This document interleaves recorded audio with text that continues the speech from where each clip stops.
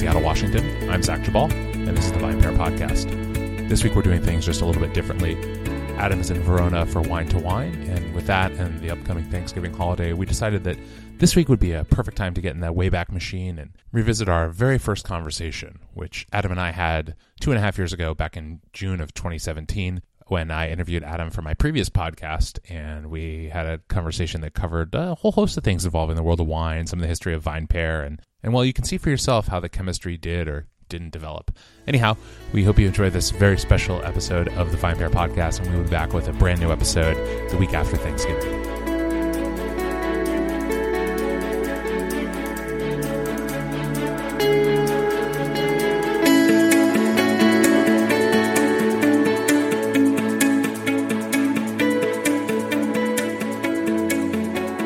Thanks so much for your time. Thanks for having me. So let's start with an easy and hard question all at once. How did you get interested in wine in the first place? So I had just graduated college, and I was moving to New York, and I was just getting really interested in everything about wine and understanding sort of why I was obsessed with the things I was obsessed with. So, I was drinking really cheap stuff. Let's be clear.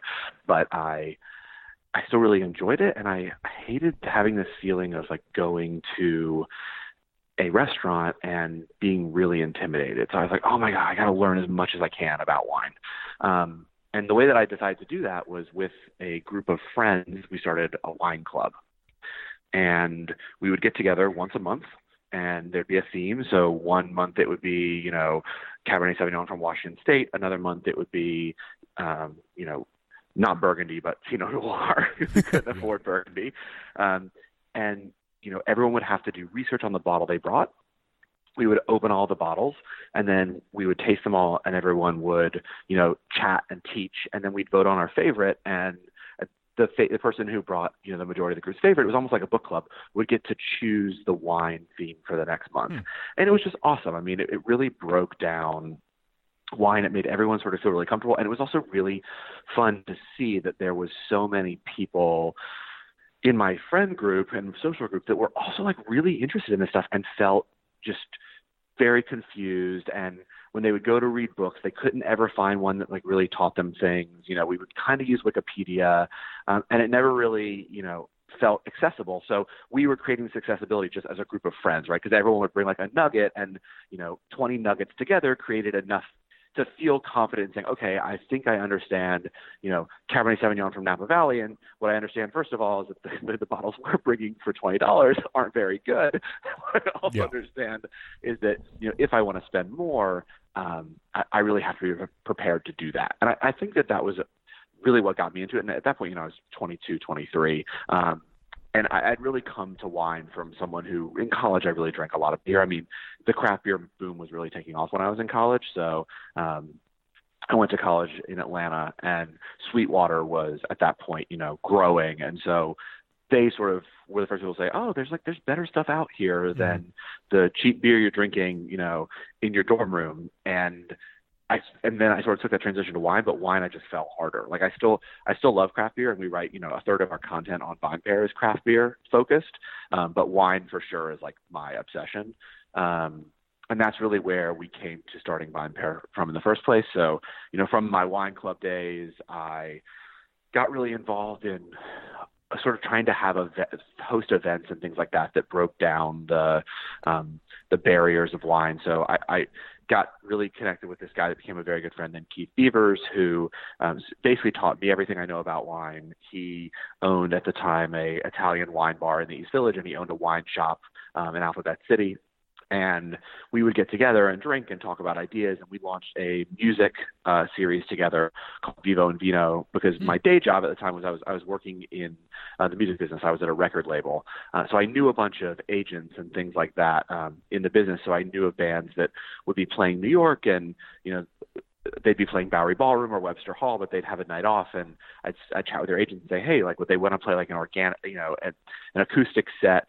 We'll host a dinner first at this restaurant. They'll play an acoustic set. We'll partner them with a winemaker, and we'll have a sort of like salon conversation about influences for the winemaker and influences for the band and how they're interconnected and things like that. And it was really amazing and super fun. We did it for 2 years, and that again got me really excited about sort of making wine more accessible, because I had, my audience was people who were really into the band, right? And then they got to hear from this winemaker and they're like, oh wow, this person's super cool too.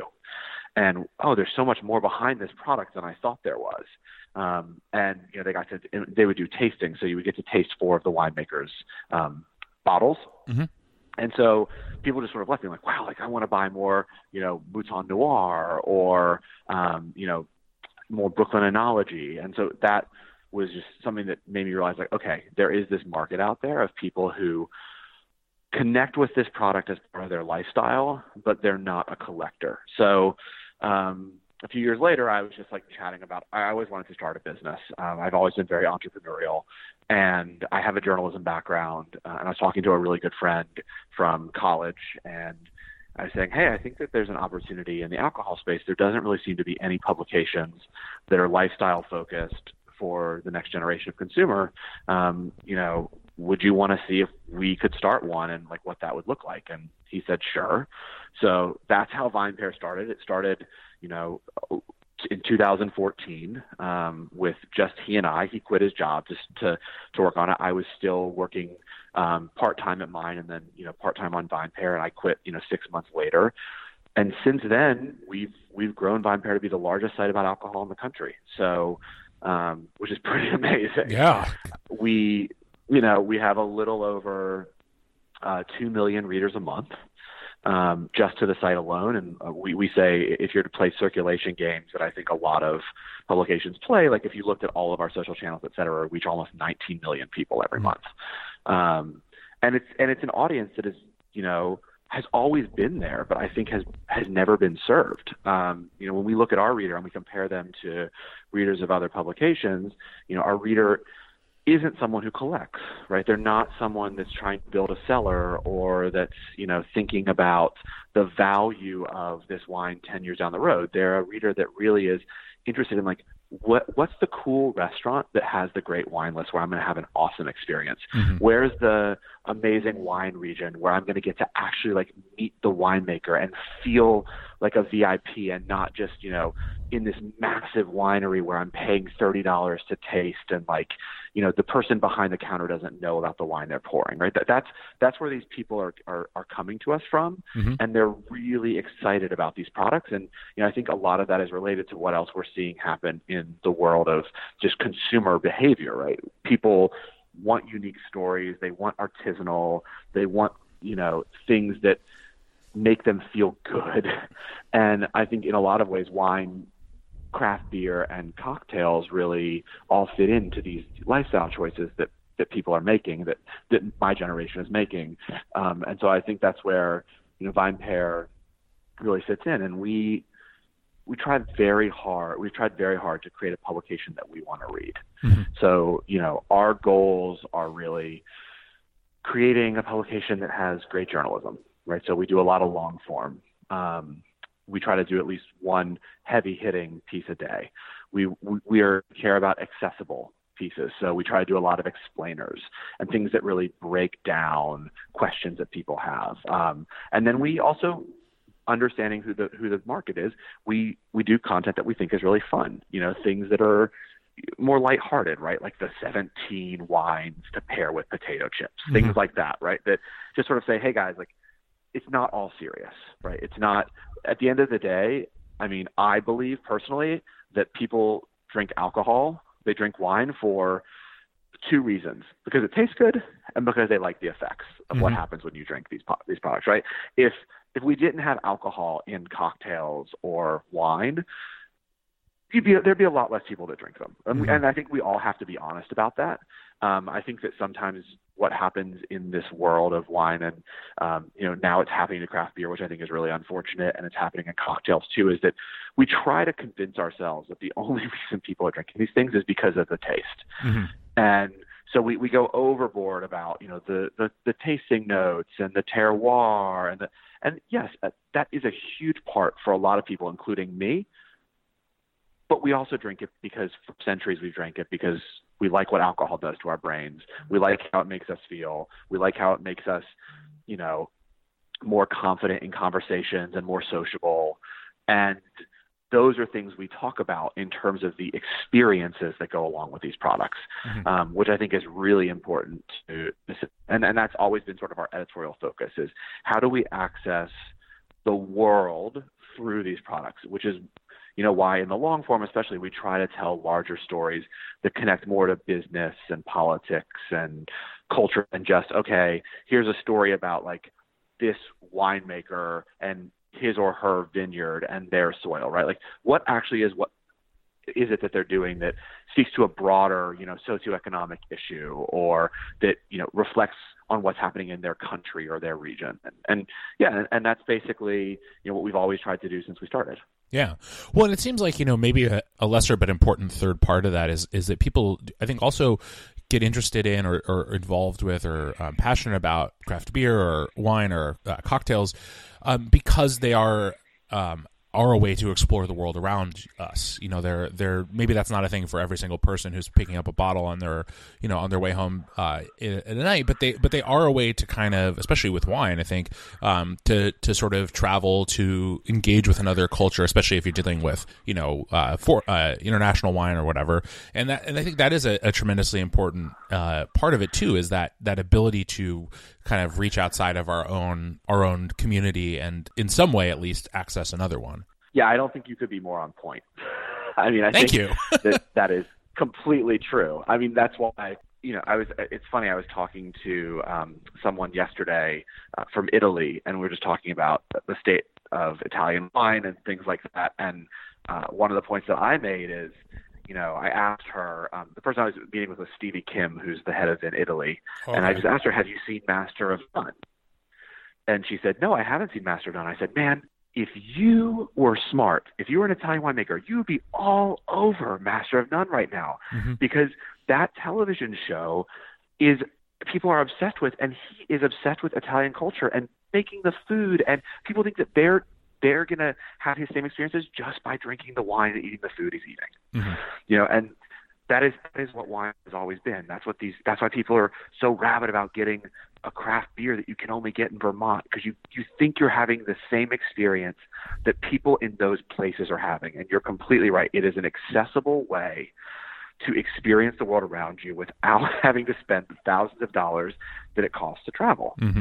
And yeah, I think that sometimes we miss that when we start focusing so much on, as I said earlier, just like, how much is this going to be worth? And will this age well? And what score did it get? And, all of these things that I understand are important to a very specific group of consumers, but in all honesty have really dominated the wine conversation in this country for far too long.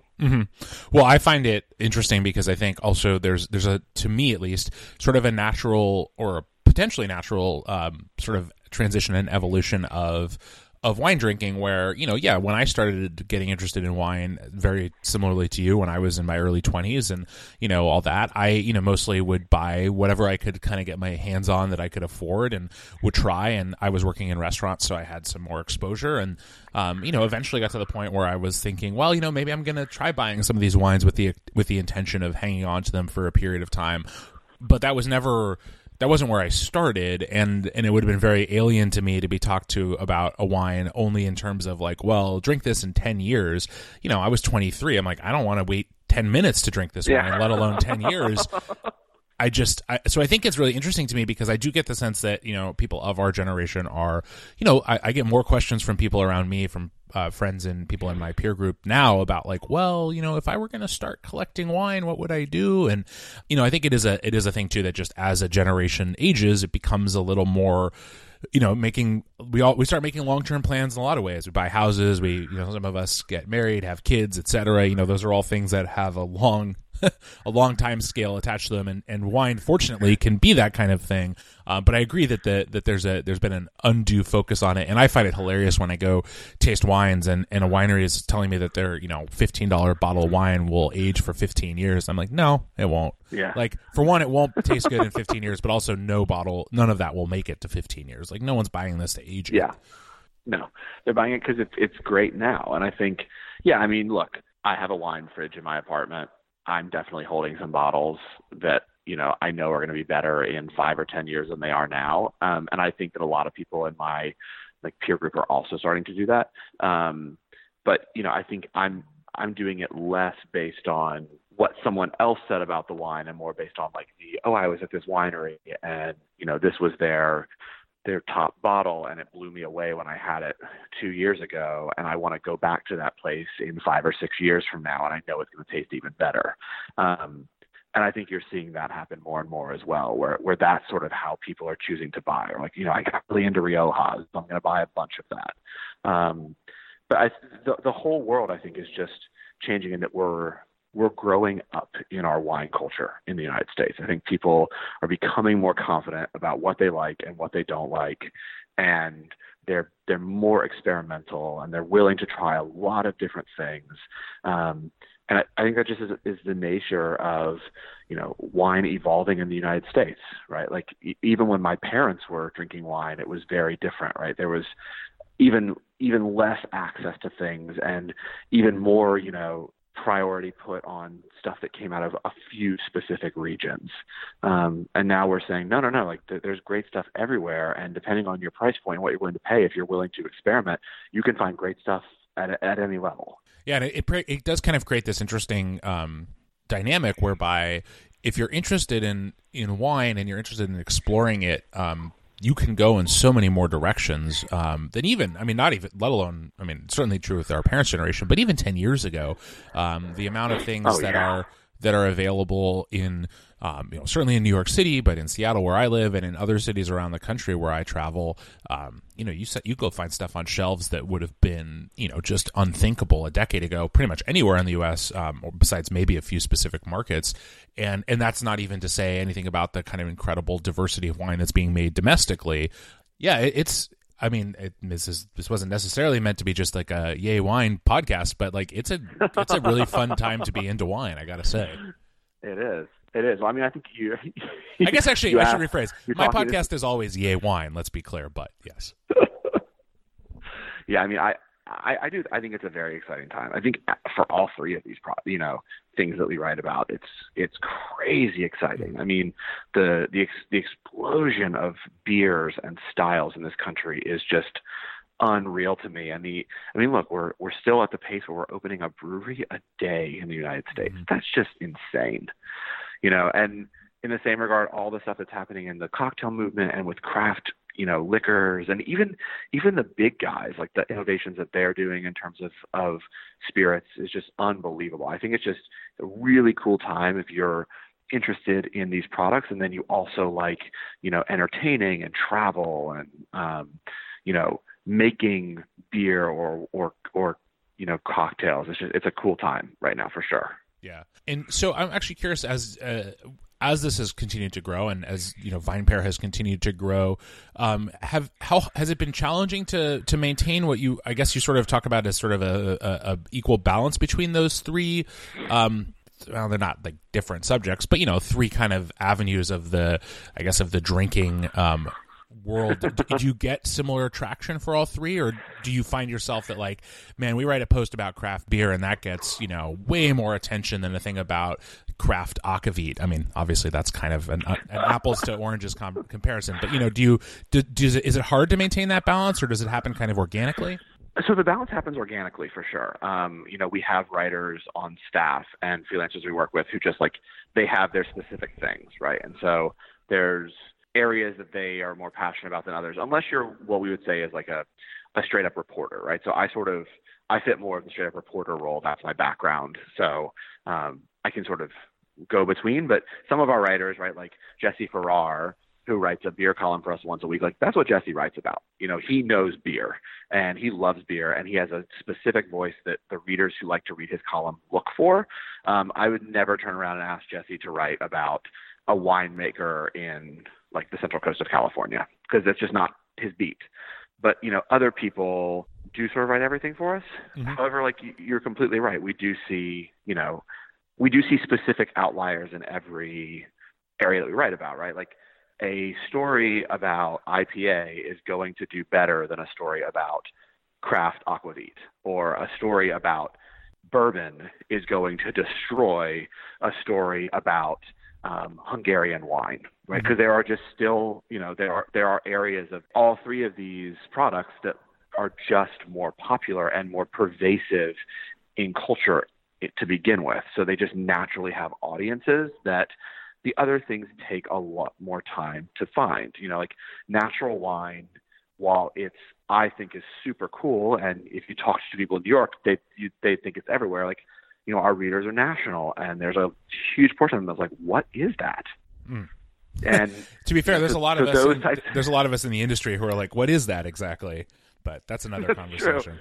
That's true. So so if I were to do a story on natural wine, it's just not going to be as huge. I mean, a perfect example is we published a long form piece last week by one of our writers, Nick Hines, and it was all about what's happening in Mexico now because of mezcal, and how the industry is completely changing, and what it now means that some big money is coming in, right? Like probably the most highly respected brand was just bought by Pernod Ricard.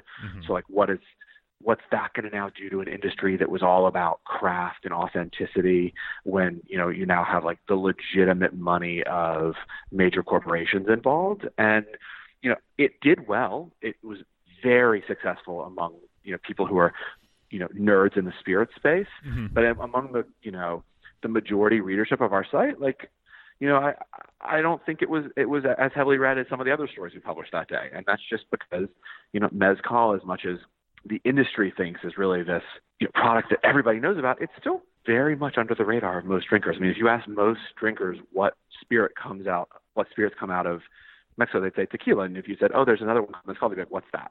Yeah, they'd say rum. So, yeah, exactly.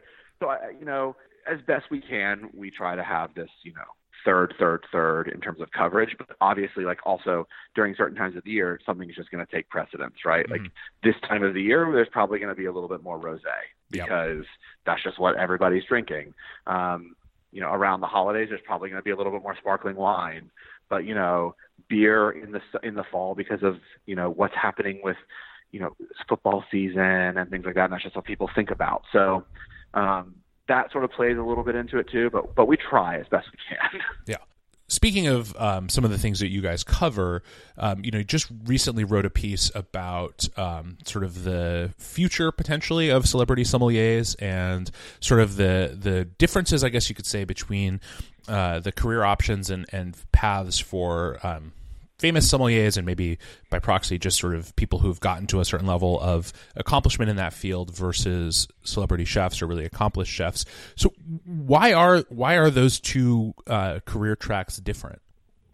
So, I mean, I think it's a really interesting issue, and it actually, to be honest with you, wasn't what I was thinking about when I thought about writing this piece in the first place. When I first came to the piece, it was literally, hey, I know Dustin Wilson. I wanted to talk to him. I wanted to sort of pick his brain about, wine retail because it was his new thing. And I didn't know that the hypothesis I wound up coming up with was going to come out until after our conversations when I realized, oh man, like this is something that is definitely happening in this industry. And I think the differences are when you're a celebrity chef, and I talk about it a little bit in the article, you have the ability to open a ton of restaurants and simply consult on the menu, and the customer feels like they're eating your food, right? So Mario Batali is a perfect example. If you ask any customers who've seen him on TV, who are, eating at one of his Italy restaurants or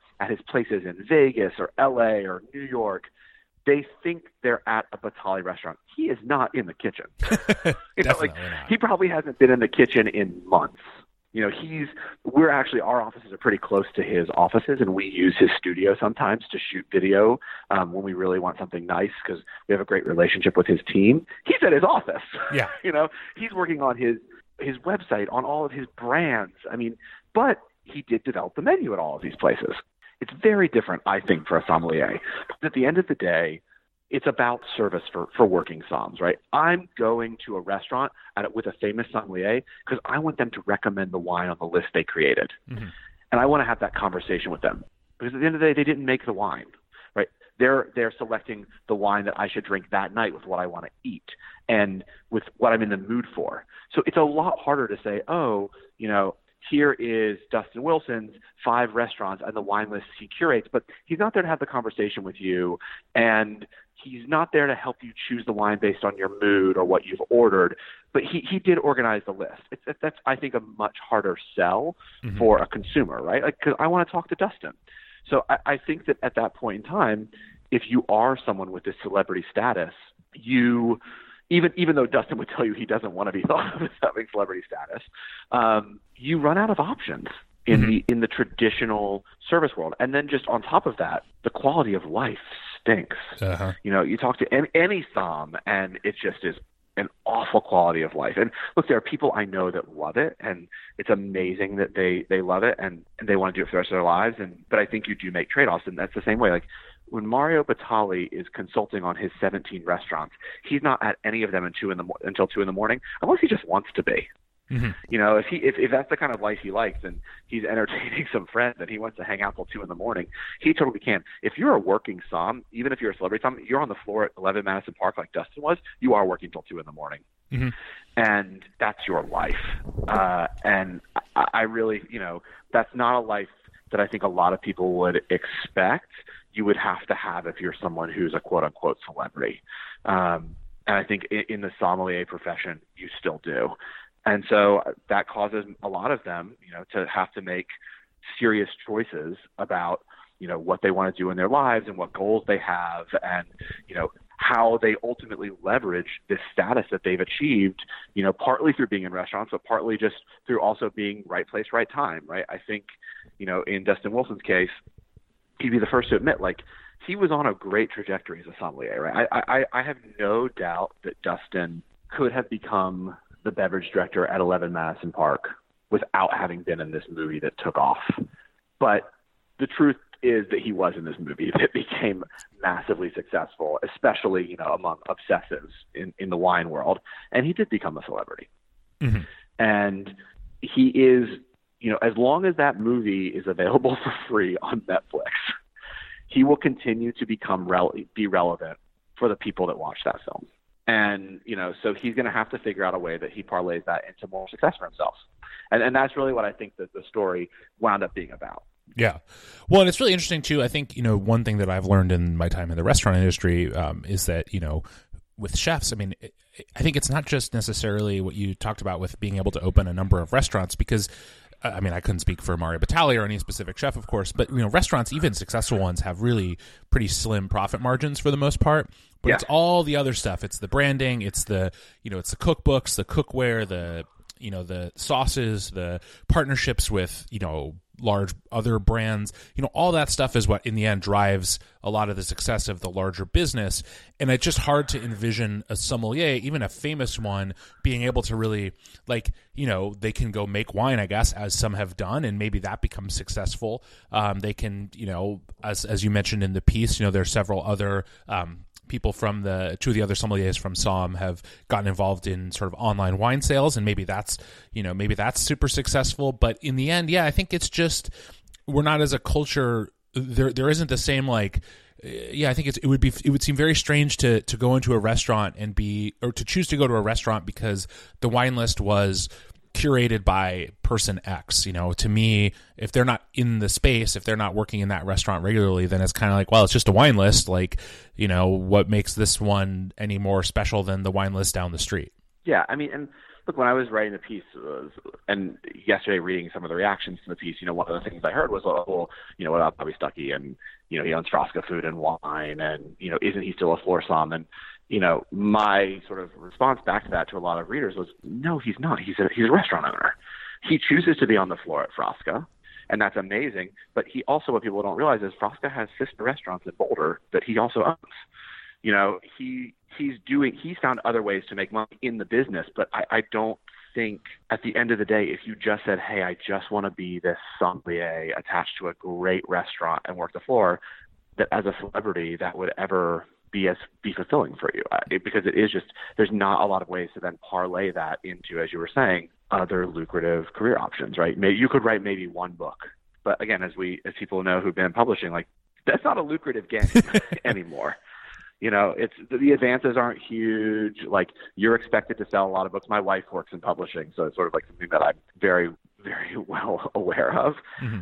You got to do a lot of the hustling yourself. And, you know, so that's why you see so many bloggers and social media personalities getting book deals recently, because the publisher knows they have a built-in audience to sell the book. Mm-hmm. It's just a famous sommelier, but you maybe don't have a huge social following or whatever. Maybe you're not going to sell a ton of books. Right? Mm-hmm. So that's not something that's an option for you. You know, you can only be in so many movies. So yeah, then I think at that point you got to ask, like, what is it? And I do think there are a few options. Right? I think the retail one that Dustin is pursuing is very interesting. I don't think it will work for everyone or would work everywhere. I think it is incredibly intelligent of him to put that store in Tribeca, mm-hmm. where he, you know, it's New York City's most expensive neighborhood. He knows he can charge premium prices. You know, to his credit, he does have a section of the shop that is under $20 bottles of wine, but then there's a lot of really expensive bottles there, and that's paying his rent. Mm-hmm. I think you can have success as a winemaker. I mean, a lot of people like to talk about Raj Parr, but like the person I think that's been most successful in the wine game is Andre Mack. Mm-hmm. And the reason I say Andre Mack is because, you know, okay, dude's super well known as a som, you know, being one of the most prominent African-American sommeliers is just, you know, already rose him quicker than a lot of other people. And then look, his rosé is in world market. Mm-hmm. You know, dude went mainstream, and you know, Raj Parr is making awesome high-end wines that are in some of the top wine shops in the country, but he's not in world market. Nope. And Andre Mack is. Mouton, you know, Mouton Noir is. And, like, that's where you make money. Yep. And so I think if you can get to that level, you're there. You know, Patrick Cappiello has the opportunity to do that now with this 40-ounce rosé brand he's created, right? It's a huge cultural mm-hmm. phenomenon. If he can produce enough of it fast enough, like, he might be able to leave the floor and run this brand. You know, Jordan Salcido is trying to do it with her brand Ramona. Like, if you can do it as a som, if you're really about the brand, then I think that's also lucrative in addition to retail. Or you can do, you know, what DeLynn did, and you can go be a very well-paid spokesperson, right? I mean, go say, cool, I'm going to go work for Treasury Wine Estates, and I'm going to represent all their brands. And, you know, you have to travel a lot and hustle, but, you know, you can also have a very lucrative career that's, again, much better than being on the floor. Yeah. Dustin argued when we spoke that I didn't put in the piece that, you know, some of the other jobs that he feels you can have more success with are, you know, you can become an importer. And if you become a really great importer, you know, you can make more money than working the floor, even the top floor job, and have a better quality of life. Or you could even become a top salesman for one of the best, you know, distributors in the country, right? You can go work for one of these big behemoths like Southern Wine and Spirits or something, mm-hmm. and, you know, represent one of their big portfolios and say, hey, these are wines that are being presented to you by X really well-known som, mm-hmm. and, you know, make a ton of money too. So in any of these cases, it's crazy that, like, the place where you rise to prominence, the easiest in the wine world is as a som, but it's once you rise to that prominence, it really isn't the place where you can cash in on it. Yeah. Well, I also wonder if there's like a cultural difference. And I was thinking about this, like, you know, when we talk about, say, chefs, and again, to come back to Mario Batali, like, people look at someone like that and they say, wow, that person's like, they're an artist. They're creating this thing, this dish, this menu, this concept, sort of out of nothing. And obviously none of them are created out of nothing. They're created out of a lot of experience and tradition and, you know, learning from other people. And sometimes it's literally appropriated from other restaurants that may or may not still exist. But, you know, the guest doesn't necessarily know that. But the sommelier is, as you said, and I think is really important to delineate, is in the end a service position. As you said, for the most part, yep. The som isn't making the wine. And what they're really doing is saying, you know, they're providing, they're a middleman. They're the go-between. They're the person who is combining this one creative endeavor of food and this other creative endeavor of wine, and they may combine them creatively, but it's really hard, I think, to sell the average person, and in some ways to sell the average restaurateur, and to just sort of create this idea of the som as being an essential part of the dining experience. And I think it's very easy to forget that, you know, for all the cultural space that sommeliers have come to occupy, there's still relatively few and far between in restaurants themselves in this country. You know, there are not a lot of restaurants in America that have a dedicated sommelier, let alone a team of sommeliers, as you often see in kind of, you know, at 11 Madison Park or whatever. And that for most people's dining experience, their interaction with wine in a restaurant is still basically with the server or bartender. I think you're right. I mean, the way that I think the sommelier has benefit in the world of wine is that at these really top restaurants, it's a great way to, you know, feel comfortable and make sure that you're getting a great bottle.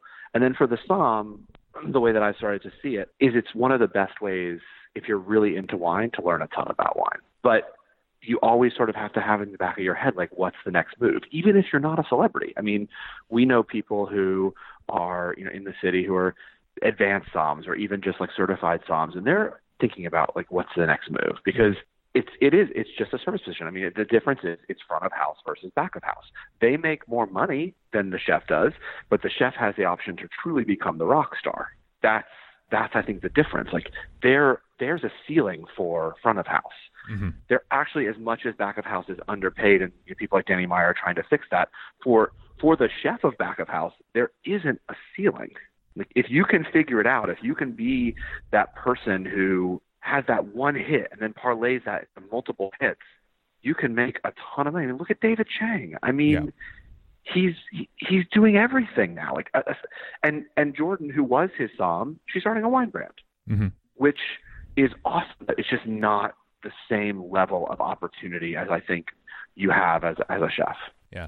And that leads me into this sort of speculative question, which, you know, is, again, I don't know that we can answer it, but I've been thinking about this a lot.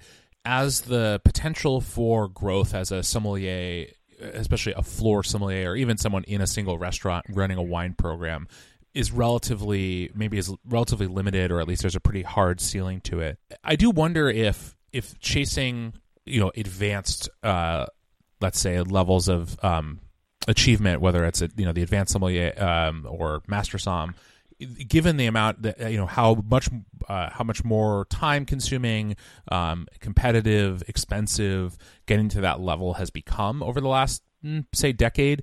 I wonder if there's going to be, in some ways, a slackening of demand for that, because as there are more advanced and master somms out there, and as the sort of realization that, like, you know, you reach that level and still, you know, maybe you're making pretty good money, but it's not like the kind of money you'd expect given what the seeming cultural status of that position is, or that achievement is, then, you know, is it really worth the years of life and tens of thousands of dollars for, you know, essentially the same job as you had before, just with a new pin? Like, I really wonder if it's going to create, if there's going to be some challenge in sort of, other than the people who want it for the sake of having it and maybe have the means to kind of pursue it regardless of whether it pays off in a financial sense.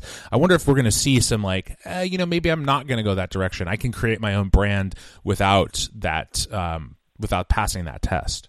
I think you're going to see a little of both. I mean, I think you're going to continue to have the people who just are competitive and want it, right? I mean, even when I was chatting with Dustin, the reason he admits going for his master's was because Brian said he was. Mm-hmm. And Dustin, well, I'm not going to let you get this, and I'm not going to get it, right? But, I mean, he originally got into wine, and you hear this a lot, to support some other lifestyle, right? Mm-hmm. So he wanted to ski.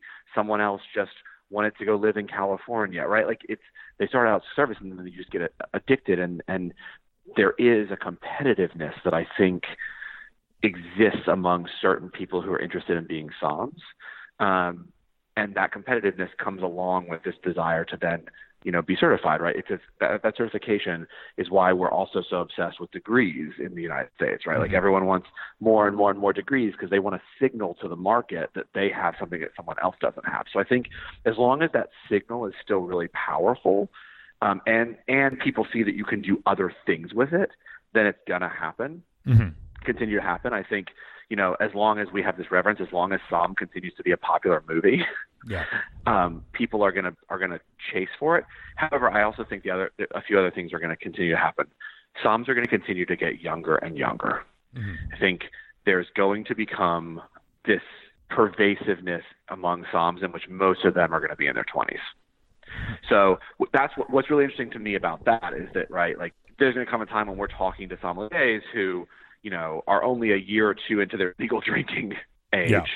and they're creating wine lists for these top restaurants, because I think as Soms get to my age, if they're early 30s, they're going to start saying, okay, I want to have a spouse.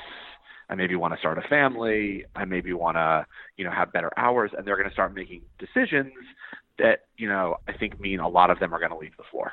Mm-hmm. Because again, you just can't have the quality of life and you can't have the payoff. So you're going to see a lot of the certification, I think, happen at a younger age than you even do now.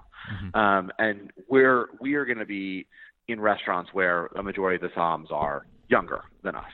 Mm-hmm. And I think that's just going to be because, again, that's the age in which you can do these things. And then the only other thing I think that's going to maybe continue to grow the Som certification is, and I know the guild says that they don't want this to happen, although we see it happening, is you're going to see the certification start to happen from obsessives, people who have no desire to ever work as Soms, right? It's going to be someone who is a collector who made a ton of money at their hedge fund and says, I've got 2 years to do this, and I want to say that I'm a master sommelier, and so I'm going to go through all these levels to do it. And I do think ultimately that's going to diminish the certification, and I hope that doesn't happen, because a third of that certification really is about service. I think that's really important to what it means to be a Som, is that you have worked the floor and you understand what that's all about. But there really doesn't seem to be a lot of other ways in our current wine culture to prove to people that you're an expert. So I think you're just going to see these big collectors saying, "Yep, I'm getting certified." I mean, I see it now. I mean, I know a lot of people who have certification and as either a advanced or just certified Som, who have never worked the floor a day in their life and are using it in order to sort of say among their friends, "Oh, I know more about wine than you do." Yeah.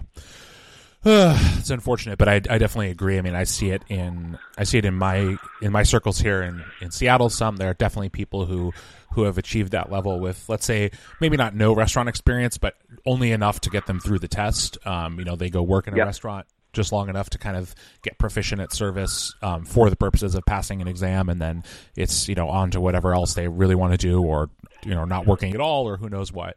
I also think the other part of this that and it's maybe a conversation for another day, but there's also this real question, and especially as it comes to the Court of Master Sommeliers and these exams, is sort of, are they unfairly or at least inadvertently skewed in favor of people who actively or who do not actually work in restaurants? Because if you work as a Som or whatever in a restaurant, you're working 50, 60 hours a week often. You're busy. You don't necessarily have 20, 30 hours a week to dedicate to studying, to dedicate to tasting. You also probably don't have a ton of extra money lying around. I mean, I can tell you that working in restaurants is not a very lucrative job. And while you have some advantages, i.e., if you're in the right position, you maybe get to taste a lot of stuff in the context of your job. You get a lot of practice at service, obviously. The flip side is, I definitely know people who were, because of other circumstances that had nothing to do with their job in a restaurant or whatever, were able to take 3-6 months off of working, essentially, or working very little, to focus on passing a test. And then again, that the sommelier community, and especially the higher levels, have already, I think, a diversity issue, and some of it's unavoidable. Some of it's been, just the nature of this country and the industry as a whole, but it's not helped by making it by gearing the exam and sort of setting the exam up in such a way that the people who have the means and the ability to focus solely on that exam for a long period of time stand a much better chance of passing it than people who have to fit in studying around actually making a living. I completely agree. I mean, I think that's been proven in as we've seen, like these groups of people who are taking the test who just simply have the ability to take it. And I think, the access to wine is a really important point that I don't think a lot of people recognize. Like, the test runs the gamut of the things you're going to be presented with, especially in the blind tasting. I mean, Dustin said when we met, that was the hardest part of the test for him. It took him 3 times to pass it when he was taking the advanced, took him 2 times to pass it when he was taking the master. And a lot of the difficulty in the blind tasting portion of the exam is access to wine. Mm-hmm. And yeah, sure, you have access to wine as a floor Som, but I mean, not the kind that you do if you just have a lot of money. Yeah. and depending on what restaurant you're working on, you might never get to open some of the stuff that you need to try to taste, but you have no clue if it's going to be put in front of you in the test. Mm-hmm. So I think it is a really interesting question for the Guild. How are they going to sort of address some of the challenges while, continuing to keep certification, front and center? And, the other biggest question I think the Guild is going to face is, as we continue, this is on my brain because I'm working on another profile. So part of like what we've been doing at VinePair is, I want to get back to doing, 2 bigger pieces a month for the site. So Dustin was sort of my first one back, but one of the other people I'm talking to right now is Patrick Cappiello. And Patrick is not certified. Patrick has never been certified, and Patrick has a super successful career, and, has been a brand ambassador and whatever. And so I think also as people in the restaurant world see people like Patrick and say, oh, he didn't get certified, and look what he's done. I mean, he was the spokesman for Bordeaux wines for the last 2 years. And he, is always in Aspen running tasting panels during the Food and Wine Festival. And, now he's opening a restaurant in Philadelphia, and he has restaurants in New York. Like, maybe I don't need certification. I think that's going to be a big issue they're going to have to deal with because it's just so expensive to get certified. Mm-hmm. Yeah, and it is like you end up with this real possible trade-off, and especially as you reach the higher levels where the pass-fail rate is pretty intimidating. It'd be one thing if you could sort of say, okay, I'm going to dedicate this amount of, just taking the test itself is expensive. For most people, it involves travel because, there's only 1 exam or 2 exams or maybe 3 at the advanced level a year. They're held at different places in the country. So you're traveling for a period of time. You're staying in a hotel. There's all that cost, the cost of not working, plus obviously all the preparation costs. And if the pass rate was higher, maybe you could say, okay, it's worth the $10,000 it's going to cost me or whatever to pass this because I can expect this, return on investment theoretically. But when you're staring at, even for very talented, gifted people like Dustin, who took several, 3 turns to get through advanced and 2 to get through the master level, that's I don't know, that's daunting for me. I'll put it that way.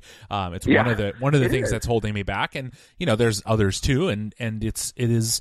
It just creates this sort of, I don't know. It's an interesting thing. I don't have a conclusion, I guess, is the answer, because we're gonna have to see what happens. But I'm curious to see if more people look at someone like Patrick, like you said, and say, hey, maybe I don't need to do this. Maybe there's other ways to get to a level of success and achievement in the industry that don't involve formal certification. Because in the end, the job is still really about what you know and what you can do, and proving that formally is nice, but I don't know that it's necessarily essential. Yeah, as we were just talking, I was thinking about sort of like how would I describe what I think the sommelier certification shows, and is there other ways to do that? And I think what it shows is that you're someone that has an ability to hustle, right, and work very hard.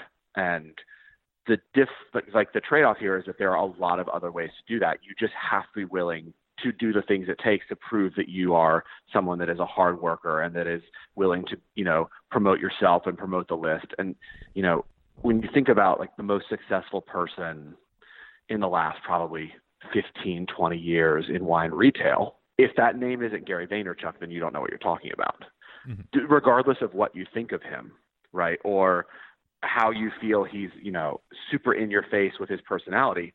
Dude parlayed a career in wine into owning one of the largest advertising agencies in the country. You look at certain winemakers who are the same, right? Like Randall Graham, who's super successful, but he's a major hustler. For someone who seems understated, he's really not. He works really hard at putting himself out there. Both guys, no certification, right? Probably nowhere close, but they're just hard workers. And I think, that's what you're going to have to see is if you choose to go Patrick's route, you're going to say, okay, I'm going to have to work harder, because you're going to have to see that I work hard, as opposed to I have this pin that shows you I did the work. Yeah. It's 2 choices, but at the end the result has to be the same. You just have to prove that you're someone that can do it, and that will work hard in order to do it time after time in order to be successful in this industry. Excellent. Well, I think that's as good a place to leave it as any. Adam, thanks so much for your time. Really appreciate it. It was a really interesting conversation, and we'll have to touch in again on some of the other longer pieces you're working on. Yeah, thank you so much. This was awesome. I'd come back anytime. Thanks so much for listening to the VinePair podcast. If you like what you've heard, please rate us or review us wherever you get your podcasts. It really helps people discover the show. Now for the credits. The VinePair podcast is produced by myself and Zach Geballe and is engineered by Nick Patry. We're recorded out of Cloud Studios in Seattle, Washington, and also in our New York City headquarters. I'd also like to give a special shout out to my co-founder, Josh Malin, and the rest of the VinePair staff who help us conceive of the show every single week. Thanks again for listening.